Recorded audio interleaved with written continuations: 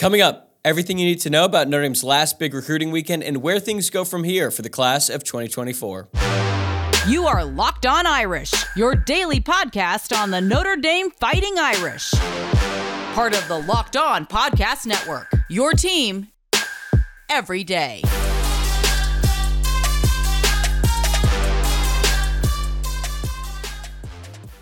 What's going on, and welcome into Locked On Irish. It is Tuesday, June 13th, and thank you for making this your first listen of the day. As always, you can watch a show on YouTube or listen wherever you get your podcasts. If you're new to the program and like what you hear, you can subscribe to the channel to stay up to date on all future episodes. And if you're an everyday listener, you can help out the show by liking the video below if you're watching on YouTube or by rating the podcast 5 stars on your preferred podcast platform. My name is Tyler Wojcik, and I'm the host. I'm a Notre Dame alum and have been podcasting about the football team since 2020. I'm also a producer for college football talent at the Fox Sports headquarters in LA. Notre Dame just wrapped up their second big official visit weekend of the offseason, so in today's episode, I'm going to cover all the latest updates coming out of that and where I believe things stand with some of the top prospects still on the board for the Irish.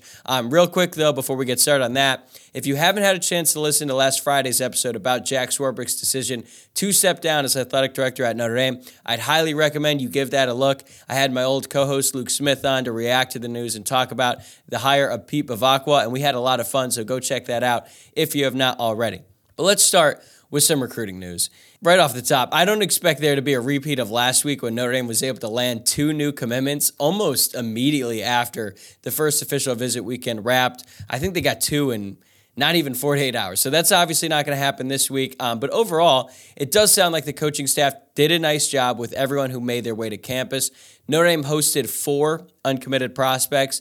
The big one, 5-star edge rusher Elijah Rushing, as well as 4-star linebacker Bradley Shaw, 4-star tight end Carter Nelson, and 3-star safety Oliver Miles. But the headliner in this group, obviously, is Elijah Rushing. I spent a lot of time on him on this podcast in the past, and I'm going to do it again today. And I'm going to be honest. The updates, the things that I've been hearing, the things that I've been reading in the time since have not been that great. It's not that the visit went bad. I think it's actually quite the opposite. I think he had a really good time at his visit. It's just some of the reporting that's been out there. And I'll just dive right into it, okay? So here's what we know. We know that Rushing is down to, I believe, 5 schools, or really 4 schools at this point. There's Notre Dame, there's Arizona, which is his hometown team, basically. He's from Tucson, so that's right there in his backyard. And then there's Oregon and Tennessee. Those are the 4 schools that he has an official visit lined up to, or he has taken one already. He's already done his visit to Arizona. I don't know how much he's actually considering Arizona, considering where the program has been over the past 5 or 6 years, or really the past decade, honestly. But again, close to home, I understand why he would take the official visit there. And then there's Oregon, and then there's Tennessee. What do we know about Oregon and Tennessee? They are 2 of, if not the biggest, NIL heavyweights in all of college football. That's just what we know, okay? I know some people are speculating already that Notre Dame just isn't willing to pay or anything like that. I'm not going to get into that. All I'm going to say is those are his top schools. 3 of those make sense. Notre Dame is kind of the one that doesn't. And we've heard a few weeks ago from some pretty reputable sources that Notre Dame was considered the leader at the time. And I'm going to be honest, I was pretty surprised by it, given where he's from, given the position he plays, given the other schools that he's considering. But I took the reports for their word, and I think that Notre Dame is still in, semi-strong position. I mean, they made the top 4, so that's important. But let's go back to the official visit. And to Rushing's credit, he said all of the right things coming out of this weekend. It's not like he's going out there saying the visit sucked. He said that the visit went great. He enjoyed hanging out with the coaching staff, the other commits who were in town this weekend, because Notre Dame did host a lot of committed prospects, not just uncommitted guys. So that was important. He got the chance to hang out with them and get a sense of, what it would be like if he were to choose Notre Dame. We also know that at some point during this visit, Rushing was sort of with the other coaches, with the commits. I'm not really sure where he was at the time, but Rushing's dad and Marcus Freeman had a conversation about NIL. Didn't really get into specifics. I would never expect him to do that. And we haven't heard anything since, but we know that happened. We know that conversation took place, and we can infer that NIL is probably going to factor into this recruitment given the top schools who I just mentioned. So now, after this visit, you're hearing all these reports that Notre Dame's got quite an uphill battle now to get Rushing. And I take these reports for the word. I mean, there's some pretty credible people like Tom Loy of 24/7 Sports, who's very blunt and said that he has not talked to one person on the Notre Dame side of things that thinks Notre Dame is going to land him. Mike Singer from Blue and Gold didn't say it so matter-of-factly, but he said that it was going to be difficult for Notre Dame to land him. And that's where things stand right now. I wouldn't say that this recruitment is over. I wouldn't say that Notre Dame is completely out of it. I think the fact of the matter is they just have a long way to go. Rushing is projected to make his commitment official in July. He has an upcoming visit to Oregon, I believe, and then he'll take his last one to Tennessee, and then he'll take some time before he makes his decision official and announces it to the public. So Notre Dame's got a long way to go. I think that's pretty safe to say. And I think that some of the reaction coming out of this is now fans are going to be like, oh, Notre Dame just can't do it in the NIL era, the transfer portal era. They're not willing to throw money at these recruits. I would tell those people that Notre Dame already has one 5-star committed in the class in 5-star wide receiver Cam Williams. They also have C.J. Carr, who's a very high 4-star quarterback, who's also committed in this class. So it's not like Notre Dame is whiffing on every top guy they go after. It's just the fact of the matter is Notre Dame is going after two big fish in Justin Scott and Elijah Rushing, and frankly, neither of them seem to be trending towards Notre Dame at the time of this recording. Again, that could change. But when you really look at it, is it all that surprising that a guy like Rushing isn't really considering Notre Dame at this point, or that at least that Notre Dame isn't the favorite? He's from Arizona. He has no Notre Dame connection. He's a 5-star. So Notre Dame's biggest appeal to these recruits is that they're setting them up for life after football. And while they're playing football at Notre Dame, they're still going to be very competitive. It's a great pitch. It's why we love the school. It's why we love the university. It's what makes Notre Dame different. But I've got news for you. A 5-star probably isn't that concerned about life after football, because that 5-star is very confident that they are going to dominate at the college level and that they're going to go to the NFL and they're going to make a bunch of money and they're going to be really successful and they're going to be really rich, and they're not going to really need that job at Deloitte or the job at Goldman Sachs when they're done playing football, because they had already made so much money. Really, at that point, it's just about managing it and investing it properly so that they're able to, not go bankrupt once their career is over. So I think that as much as we appreciate Notre Dame's approach here, sometimes with these 5-stars, it's not going to always resonate because they aren't as concerned. And that's just the nature of the business right now. Sometimes you're going to swing and miss. And maybe Notre Dame's going to swing and miss on Rushing. Maybe they swing and miss on Scott. But they didn't swing and miss on everyone. They got Cam Williams. They got C.J. Carr.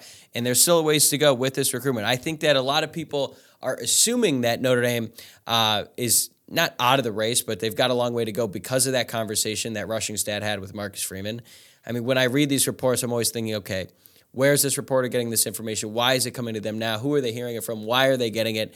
And I think that at this point, no one is really sure what is going to happen with Rushing. Just right now, it's not the news that you'd love to hear after a recruit takes an official visit. It sounds like he had a great time, but it sounds like Notre Dame got a better understanding of where they are and compared to the other top schools that he's considering. And right now, it's not that great. But I think that this is going to keep happening. And under Marcus Freeman, he's giving a great effort. He's coming really close. And I know that no one wants to hear Notre Dame get like a consolation prize or anything like that, or get a participation trophy because they impressed a 5-star recruit who didn't ultimately commit.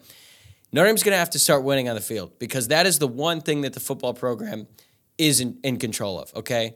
They're not really going to have the control of how much money the different collectives are going to be willing to pay recruits. They're not going to have any say in the admission standards at the university, but they can win. And if Notre Dame starts winning more under Marcus Freeman, because they were winning under Brian Kelly, but they have to do it under Marcus Freeman so that he can show these recruits that they're capable of winning under him. If Notre Dame starts winning a lot more, they start sending more guys to the NFL, then all of a sudden that these recruiting pitches to the 5-stars out there who are willing to bet on themselves essentially and take somewhat of a risk in going to Notre Dame in terms of like the fact that they're most likely losing that immediate upfront money by choosing Notre Dame over some of the NIL heavyweights, that's probably the best way or best chance Notre Dame has at landing these guys in the future. It's going to take some time. We're not even in year 2 of the Marcus Freeman era, at least in terms of games played. Like, he's had one full season. All right, I still think he's a really good recruiter. I think he's put Notre Dame in some good shape with a lot of these guys, but the fact of the matter is they still got a long way to go. I'm a believer in Marcus Freeman. I think he's going to be able to do it, but I'm starting to think that right now in this class, as we look at it in totality, they might not be able to land as many 5-star guys as we thought today The one way to solve that in the future is just by winning. So I understand that this isn't the most fun update coming off a big-time recruit official visit, but that's where things stand right now. That could change in the future. You never know, really. It's recruiting. Everything changes, by the day, basically. So that's the bad news, or at least the potentially bad news.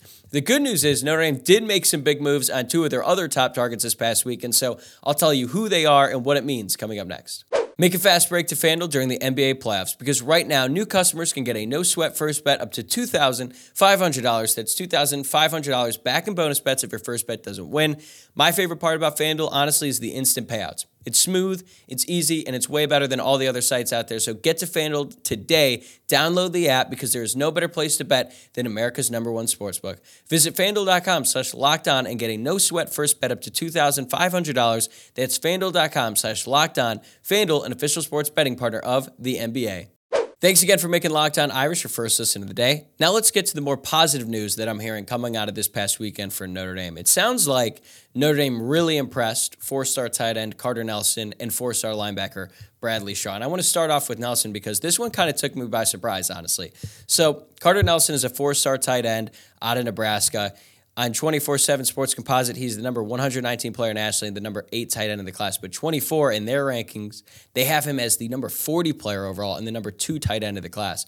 Part of the variance with him is that, frankly, the competition he's playing against in Nebraska isn't that great. He's an incredible athlete. He absolutely dominates all of his competition, but I think that there's going to be sort of an acclimation process once he gets to the college level. But don't get it twisted. This guy is very, very talented, and there's a reason why Notre Dame is going after him so hard.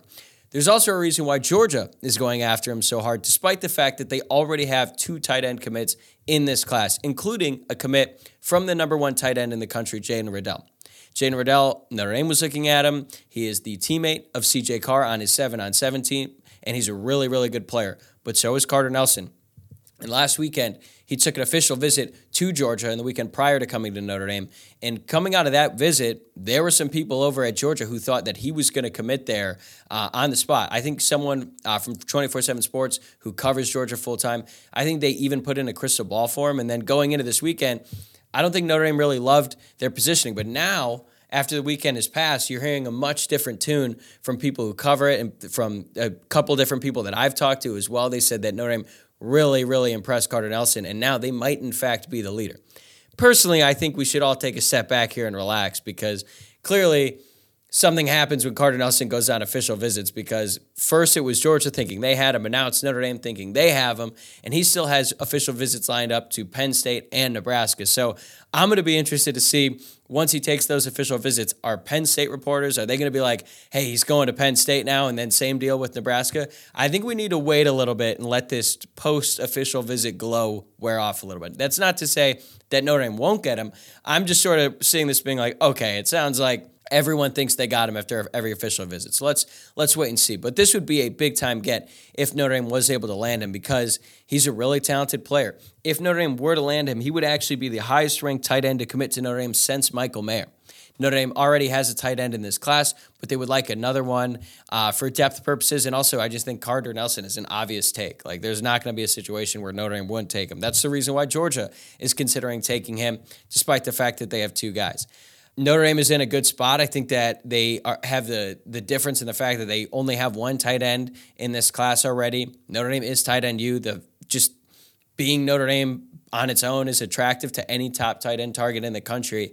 And I think that this would be a very big commit for Notre Dame. They've already got one. I think they would like to add another regardless if it's Carter Nelson or it's someone else. I think they're really trying to get another tight end in this class. They obviously have Cooper Flanagan from the year prior, Eli Raridan, and Holden Stace from the year before, although Eli Raridan has already suffered 2 ACL injuries during his time at Notre Dame. So we don't really know who's going to be the next great Notre Dame tight end. I think Mitchell Evans will have a good year, but I don't know if he's ready to be, a Tyler Eifert or a Kyle Rudolph or a Michael Mayer. We'll have to wait and see. But I think Carter Nelson has that kind of talent that he could be that down the road. Now, another guy, 4-star linebacker Bradley Shaw. He's from Hoover, Alabama.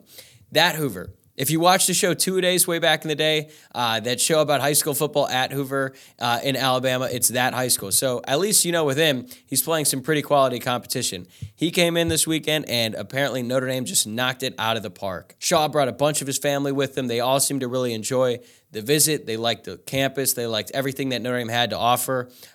Mike Singer from Blue and Gold also pointed out that Shaw's older brother played football at Wisconsin, so their family is used to having to travel to the Midwest to watch one of their kids play. And Shaw would be huge for this Notre Dame class of 2024. We've talked a lot on this podcast about how the two recruits currently committed to Notre Dame and Bodie Cajon and Teddy Rizak. I like Cajon a lot, but he's still ranked out of the top 400. Teddy Rizak isn't even in the top 800, I don't think. So landing a guy like Shaw, who's currently ranked 176 nationally and number 17 linebacker in the class, that would be a big-time get. 24/7 Sports, and their rankings alone, has him as the 5th best linebacker in the class and the number 61 player nationally. I haven't seen anyone make a formal prediction, and based on some conversations I have had, we might be getting close to that. Another thing to note about Shaw is that he doesn't have any official visits lined up at this point in time. He might set some up down the road, but right now it's sort of up in the air. And I sort of interpret that two ways. One, it might mean that he's ready to commit to Notre Dame and he doesn't need to take any more official visits. There's also a chance that he's like, let's wait around, let's see, let's take this through the fall, and let's let this recruitment last a little bit longer. That also offers him the opportunity to visit games and take official visits during actual fall, big weekends, big Saturdays. So that could happen. That's very much still on the table. I don't really know right now. Georgia and Auburn are the two teams also going after him right now. I don't know how aggressively they're going after him at this point. I would always feel like you got to be a little bit concerned with either of those schools in the case of Shaw, because one, Georgia is Georgia. I don't have to tell you why it's not great to hear that Georgia is going after the same guy you're going after. Auburn is interesting because even though Auburn football has been, a bit dysfunctional over the past couple of years, it's still in Alabama and it's close to home, so I could see why he'd want to go there. And also under Hugh Freeze, maybe he's turning things around. So we'll have to wait and see about that. So obviously Notre Dame would love to land one or even both of these guys, and I think it's on the table now that they could actually end up getting commitments from both Carter Nelson and Bradley Shaw. The fourth uncommitted prospect to visit Notre Dame this weekend was safety Oliver Miles, and it sounds like that one was a little bit, I don't want to say it was bad, it just didn't go as planned because Notre Dame was hoping to get a commitment from him this weekend, and that was not the case. Miles is a little bit lower on the recruiting rankings than Shaw and Carter Nelson. He's not even ranked in the top 500 nationally, but he does play his high school football in El Campo, Texas. Notre Dame has done really well recruiting prospects out of Texas the past couple of years, and it just seems like at this point, Notre Dame is in a two-horse race but with Texas Tech, and even though some of you might roll your eyes and be like, Texas Tech, Notre Dame is going to be able to get him over them. He's from Texas. It's not that far from home. And if you look at the rankings and you look at what Notre Dame's got coming in potentially, because things looked pretty good with Tay Johnson, the four-star athlete from Indiana. He announced a commitment date later in the month. Notre Dame seems to have him, but we'll have to wait and see until that commitment becomes official. But Notre Dame already has Kennedy Urlacher in the class. They also could have Tay Johnson, and then at that point, they're really just looking for one more, and they got a few guys coming up this weekend. So I don't know how long Oliver Miles is going to be able to wait. It's sort of similar to Paul Menke last week when everyone thought he might commit, and then that didn't happen. It kind of seems like Notre Dame might have a little bit more say in this than we might have thought a couple weeks ago, and it was like, all right, whoever the first three to commit are going to be the guys. Notre Dame has a little bit more leverage now in these situations, and they're honestly getting pretty close to wrapping up this class of 2024. So stick around, and we'll wrap up today's show with a look at what comes next for Notre Dame's 2024 recruiting class. All right, so let's take a look at Notre Dame's class of 2024 as a whole. They're currently ranked number 3 in the country behind Michigan and Georgia. They have more four-star commitments than Georgia, Michigan, Ohio State, Penn State, and Oregon. Problem is, they don't have as many 5-stars as, say, Georgia or Ohio State, but overall, the class is in really good shape. I think they're going to get Tay Johnson. He would be the 20th commitment in this class. I would probably expect Notre Dame to finish this class with like 23 to 24 commitments. Now, that could change if any players decide to transfer later on. If, different things happen. That number could change, but that's the number I expect for Notre Dame to take in this class as of today. Assuming Johnson does commit to Notre Dame will still need one more safety in this class. They've got one coming in this weekend who I personally really like, in Malcolm Ziegler.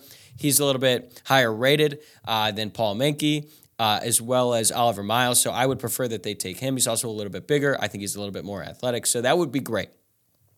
They're also still in the running for a couple big-time linebackers, including Bradley Shaw, obviously. And then they've got Kingston Viliamu-Asa, who's a top 100 linebacker out of California, who will be visiting this upcoming weekend. That's going to be a very, very important visit for Notre Dame.